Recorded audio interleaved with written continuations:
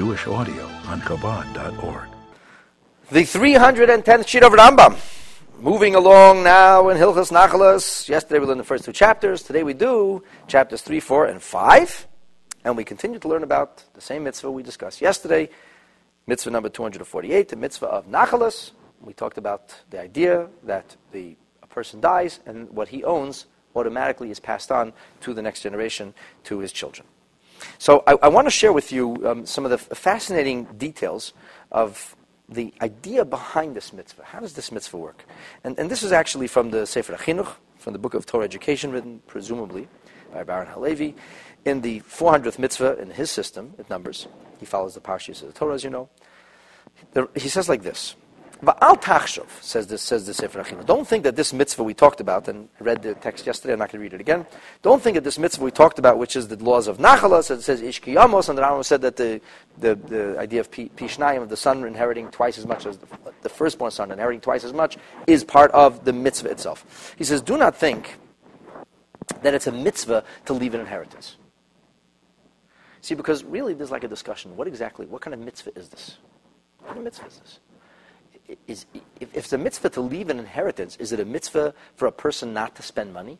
Is it a mitzvah for a person to have a bank account so that when he dies, he left something for his heirs? But if he used all his money, then he violates his mitzvah? Is there such a mitzvah? I mean, somebody could think that. The answer is definitely no. No, that's not the mitzvah. He says that is not what the Torah is trying to tell us.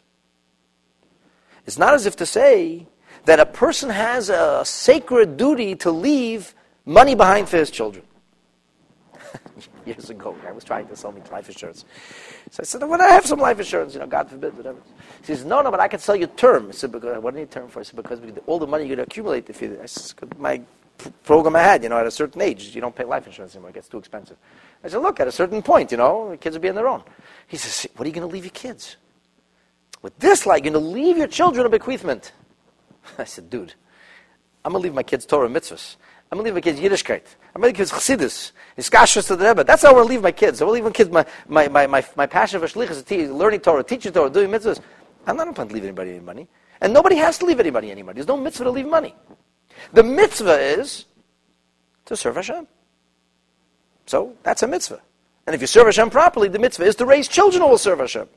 But this idea of leaving money behind for somebody else is actually not a mitzvah at all. And the Sefer HaChinuch puts it so exquisitely. He says, it's not like God wants to take what you worked hard for, what you earned, and now God wants to see you give it to somebody else. That's a mitzvah of tzedakah. That's nothing to do with the mitzvah of nachla. But rather, Hashem wants that when a person earns something, fair and square, whether because he worked hard or because he has a zechut, a merit, for whatever reason, Hashem in His infinite wisdom decided that this person should be granted a certain amount of wealth. So Hashem gave it to you. Hashem doesn't want you to lose that. It's yours, as long as body and soul are together. However, the Torah says, when you are no longer around, when your neshama has left the building and you've gone to heaven, so then that which was yours should continue to be part of your progeny, should continue to be part of your family. In other words, the idea that if somebody didn't write a will, the government could take his money away because he didn't get around to it, it was a shlamazel, didn't write a will, that is not a Torah concept. The Torah concept is that once a person merits something, once it's yours, legally and rightfully yours, that you have the ability to pass it on. That's the mitzvah. That's the mitzvah. But it's not a mitzvah to do this. It's not a mitzvah to leave money behind. If you have to spend all your money and you don't have any savings, fine. That's whatever. It is what it is. If for whatever reason Hashem did not grant you that gift, He gave you other gifts, and to grant you a gift of wealth, you haven't sinned. You haven't done anything wrong. If a person lives hand to mouth, the Eibush doesn't give him harchava, God give him lots of affluence. But that's no sin. As Tevye says, there's no shame. It's not a sin to be poor. It's not. He's right. There's no mitzvah to give anything away.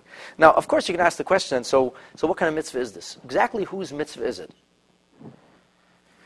It's not the person who died's mitzvah because he doesn't give the bequeathment until after he dies already. So if the bequeathment doesn't go, until Yaakov dies, Reuven doesn't get it, you can't do mitzvahs after you're dead.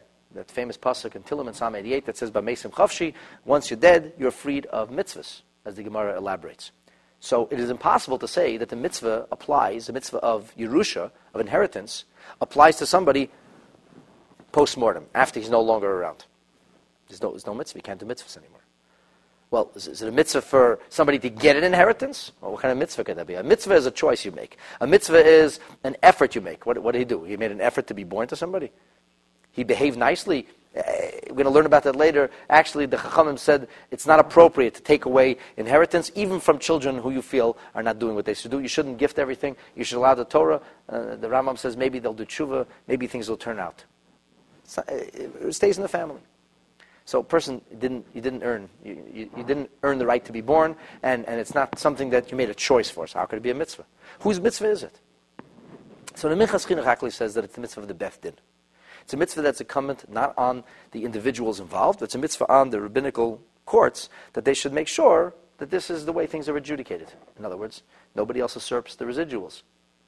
The car, the boat, the mansion, bank accounts, the stocks, whatever it is will all be transferred to the children, and that's the mitzvah. There are certain mitzvahs like this, actually. There's a mitzvah to count days from Pesach to Shavuos. It's a mitzvah, and it's an individual mitzvah. Every individual has to count days, and we're going to learn about, we've learned about that already, in the mitzvah of Sfirat HaOmer, and the Rebbe has a big chiddush about this, that if somebody goes over the date line the wrong way, where he misses a day, it actually makes a difference in Shavuot and how you celebrate the festival of Shavuot, which organically means festival of weeks, which is comprised of 7 days, 7 times 49 days.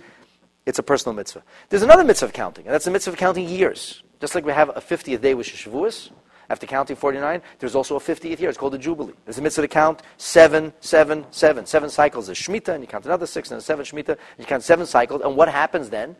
What happens then is that it is a mitzvah, it is a commandment, it is a sacred and moral and holy duty for Beth Din, for the courts. It's not a personal mitzvah. I and you as individuals do not have to count first year Shemitah, second year Shemitah, third year Shemitah. And we've talked about that, exactly what that mitzvah is. So this would not be the first such mitzvah. The Rebbe in a footnote in a Sikha suggests that this is, in one of his edited talks, that this would have to be the approach of the Rambam as well, that the mitzvah is a mitzvah on the Beth Din to ensure that things unfold in such fashion. Now, the Rambam goes on to say that one of the root ideas behind this mitzvah is that a person should understand that the hand of Hashem is involved in everything. The Yad Adon Mashgiach al Kol Briotav. The Hashem was the master. His hand is in all of his creations. Ubiritzono v'cheftzeh atov. It is God's will that each and every person should be able to retain that which is rightfully theirs, whoever they may be. And if it's Hashem gave you a gift, you have the right to pass that gift on. Because the truth is, and the Sefer HaChinuch says something extraordinary here. He says the truth is that ownership should have been something unbroken, something continuous.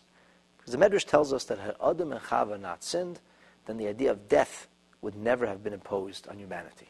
And the whole idea of death is a knas. It's mechet hakadmoini, it's from the initial sin, original sin, so to speak, the primordial sin, niknesa misa ba'olam. That's why death was decreed in this world. And therefore, mipnei siluk gufa, because the removal of his body, of course the body gets laid to rest, as Hashem says, Allah for Toshuv, einay bedin liyes hefsek lematnas hakelim u'vorechas. That should not change the reality of God's gift. Hashem gave a gift, the gift is eternal. So if Hashem gave this person this gift, who has the right to take it away from him? Yeah, he died, so what? But he left heirs, he left children. So they then will simply pick up where he left off. And he says, therefore, that which comes from the guf, says the guf, the body is laid to rest, the corporeal reality is no longer, but there is something that came from that corporeality. He begot children. So therefore, the corporeality that came, ve'im ba'avono yamut banim, and if, God forbid, his children die, so then it should go to the closest relative, if he doesn't have any children. That's the blessing he merited. So if it's his blessing, it's his blessing for eternity. It's a very, very different way to look at the physical, the material. It's a very different way to look at the gifts that Hashem gives us. It's not a temporary thing.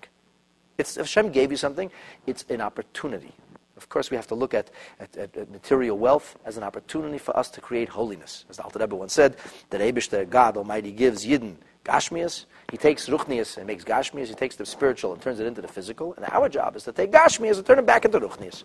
And how do we do that? By giving tzedakah, by using our wealth and our ability to foster and to nurture the development of Yiddishkeit, and hopefully to bring Mashiach very soon.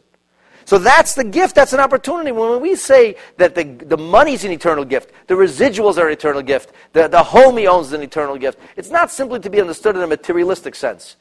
I think that the deeper message of Sefer HaMitzvos is, when Hashem gives wealth, Hashem gives opportunity. And that opportunity was given to you, remains with you. Who's going to do it? The children will do it. That's the idea of Nachala. The idea of Nachala, that you inherit the good name, you inherit the mitzvahs, you inherit the good lessons, the beautiful memories that you learn, and you also inherit even the wealth. And you take that wealth and wherewithal, and you put it towards something good. This is the basic message of the concept of Yerusha as HaKadosh Baruch Hu, as Almighty God has arranged it to be. So that's the mitzvah. Now we understand what the mitzvah is. We understand a little bit of depth, the idea behind the mitzvahs. And Be'ezras Hashem, with God's help, we will continue to study the laws of Nachlas tomorrow in the 311th shir.